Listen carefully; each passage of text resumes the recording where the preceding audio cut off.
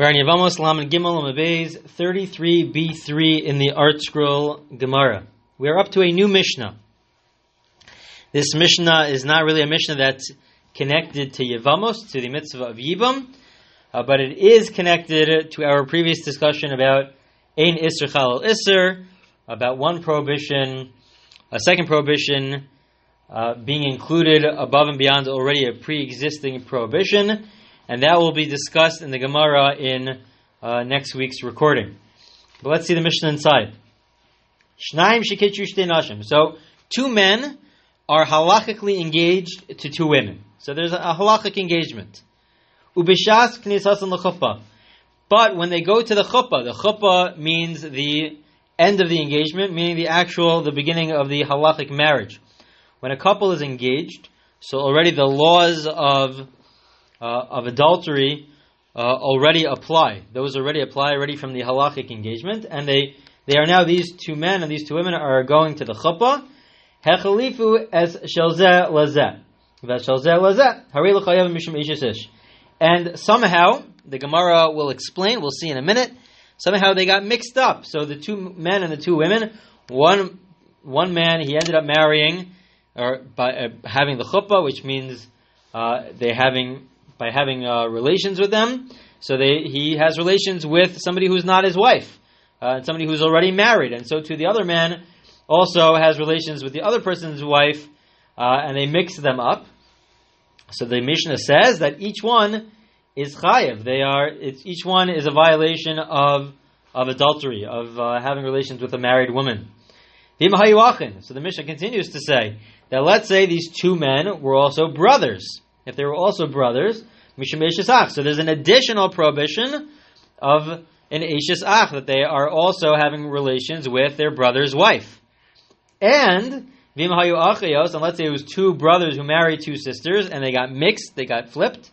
Mishum isha alachosa. So in addition to the previous prohibitions, there is also a prohibition, if they were two sisters, of having relations with your wife's sister.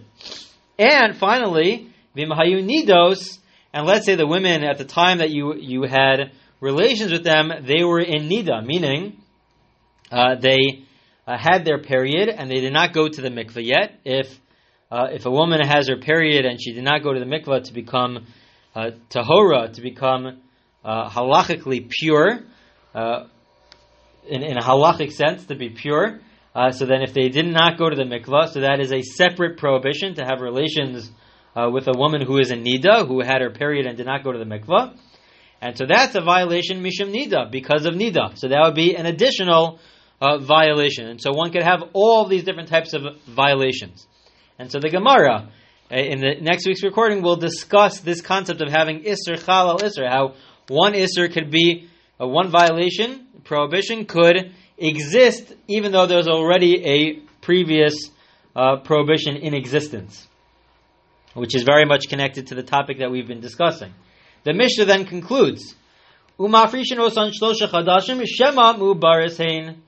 that we want to make sure that since they had relations, we want to make sure that we know where the kids come from in the times of the Gemara. So what they would do is that they would say, now that you had relations with somebody who's not your wife, we want to make sure that the couple, the actual couple that remains married and together, that we know if they have a child, where the child comes from, who's the father of the child, and so therefore we tell them not to have relations for 3 months, because we want to make sure that we know who is the father of the child. The Mishnah adds,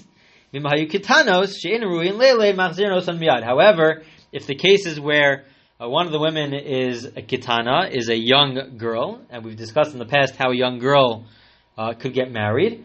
So if it's a case where it's a young girl, so then they're allowed to remain together right away. They're allowed to have relations right away because they cannot have children anyways. They're not able to have children anyways. V'mahayu kohanos, the last line of the Mishnah says that if these women were the daughters of kohanim, nifsalu min truma, then they become disqualified from eating truma. They're not allowed to eat truma, and that last line will also be discussed in the Gemara later on.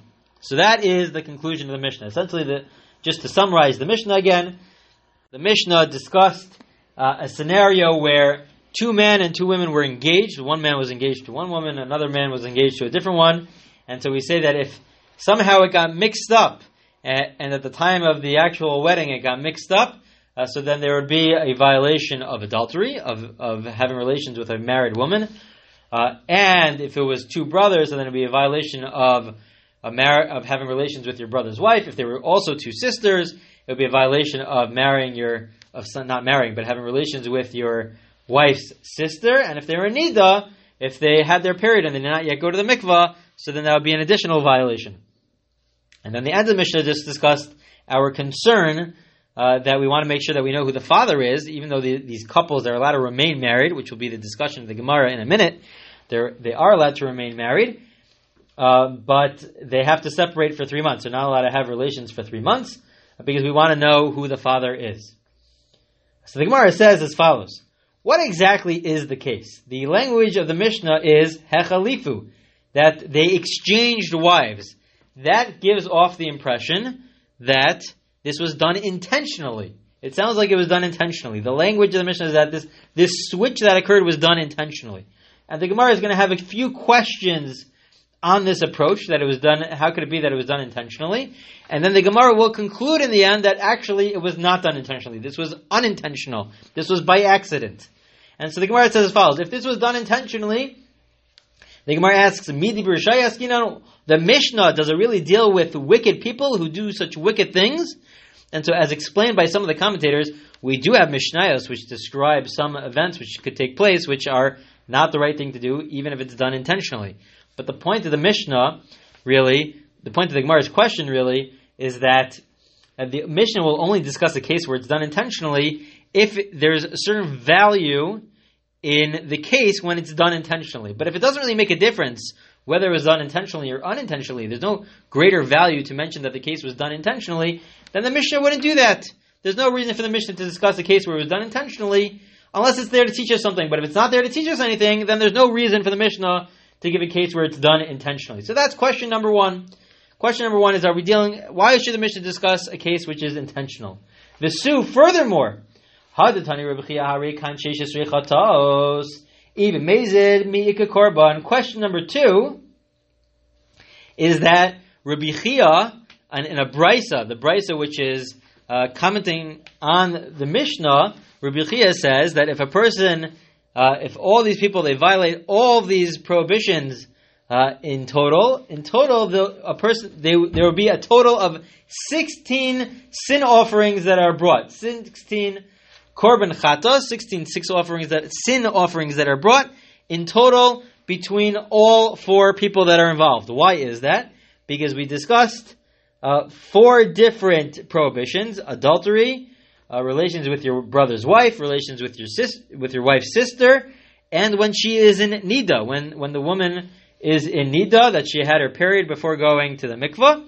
Those are 4 prohibitions. We are discussing 4 people. 4 times 4, there's a total of 16. Each one has to bring a separate korban chatas, a separate sin offering. And so that's a total of 16 sin offerings. A person only brings a sin offering if it was by accident. They never bring a sin offering if it was done on purpose. So they only bring it if it was done by accident. So that's a second question. It must be that it was done by accident. So question number one is, why should we discuss somebody where it's done intentionally if there's no need for it? The second question is that we're discussing sin offerings. Sin offerings is only in the context of when it's done by accident. So Rav Yehuda says, the answer to the Gemara is Amar Rav Yehuda, Tani Huchlufu. It must be that it's not Hechlifu, it's not that they intentionally did this exchange, but it was by accident. Somehow it was done by accident. It was accidental that this happened. That's what the Gemara answers. The Gemara now brings a proof to this idea. Hachanami mistavra. The Gemara says it's also logical. Why? The Gemara is going to attempt to bring one proof. They will reject another proof, essentially, to this idea that it was by accident. They will reject it, and then they will bring a final proof to the idea that it must have been that this is not intentional. Why? How do we know that this wasn't intentional? The Ketani Seifa, because the end of the Mishnah, what does the end of the Mishnah say? Imahayu ketanos she'enin ruyos leile, machzirnos on miyad, v'be mezid, misharya. The Mishnah in the end says that if we're dealing with a ketana, where one of the wives is underage, under the age of 12, we say that they're allowed to return back to their husbands. Right away, they're allowed to return back to the husbands. We're not concerned, because since she can't have children anyways, so we're not concerned about not knowing where the father is from, who's the father, because she can't have children anyways. But she's allowed to return back to her husband. The law is that if a person, if she commits adultery intentionally, she is not allowed to remain married to her husband. If she does commit adultery, if it's unintentional, she could return back to her husband. But if it is intentional, so then she's not allowed to return back to her husband. This should prove to us that really it's unintentional, because if it was intentional, if somebody commits adultery intentionally, so then she's not allowed to return back to her husband. They have to get divorced. So the Gemara says, no, there's no proof from the case of a katana, of a girl who is underage.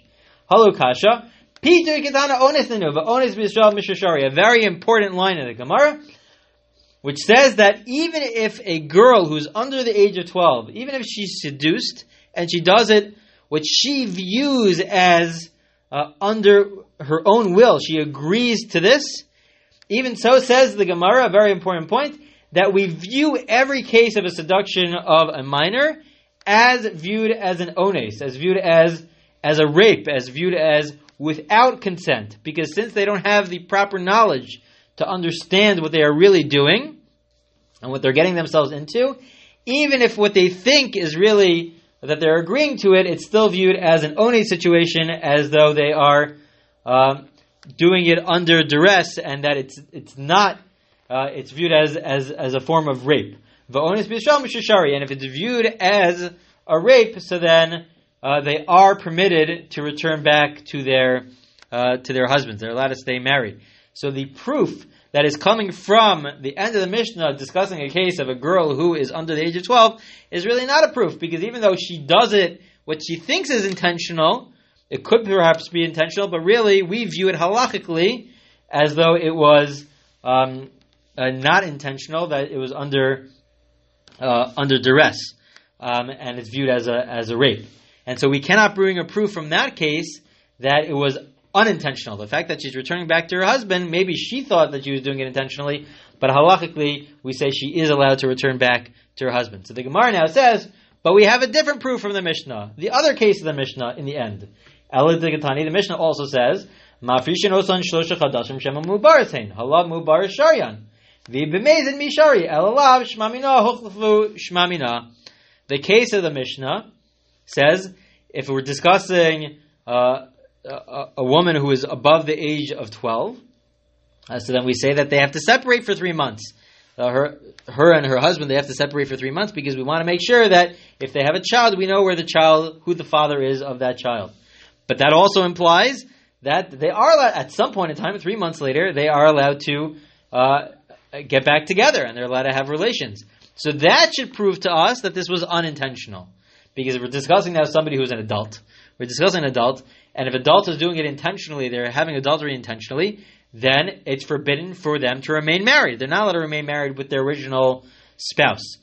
And so therefore, once it is done intentionally, the Mishnah should not allow this. Even after 3 months, it shouldn't be allowed. The fact that the Mishnah says that they're allowed to return, the wife is allowed to come back to the husband after 3 months, and they're allowed to live together after 3 months, that proves to us that this is unintentional, that this was not done intentionally, and if it's not done intentionally, so then they are allowed to remain married. The husband and wife could remain married. And that is the proof of the Mishnah. So essentially the Mishnah is discussing a case where it's not done intentionally, it's done unintentionally. Somehow there was some sort of accident which occurred in which this took place. And that's the case of the Mishnah. We had various proofs to this idea. First of all, why would our Mishnah be discussing a case of a rasha, somebody who is doing the wrong thing intentionally? Our Mishnah, according to the Brisa, our Mishnah is discussing a case of sin offerings. Sin offerings is only if it's unintentional. And finally, the last proof is the fact that they're allowed to remain married. Adults also, when they do this, they're allowed to remain married. If it was done intentionally, they're not allowed to remain married. So this proves to us that this was unintentional. So this concludes the Gemara for this week's daf, and we will continue with this discussion in next week's recording.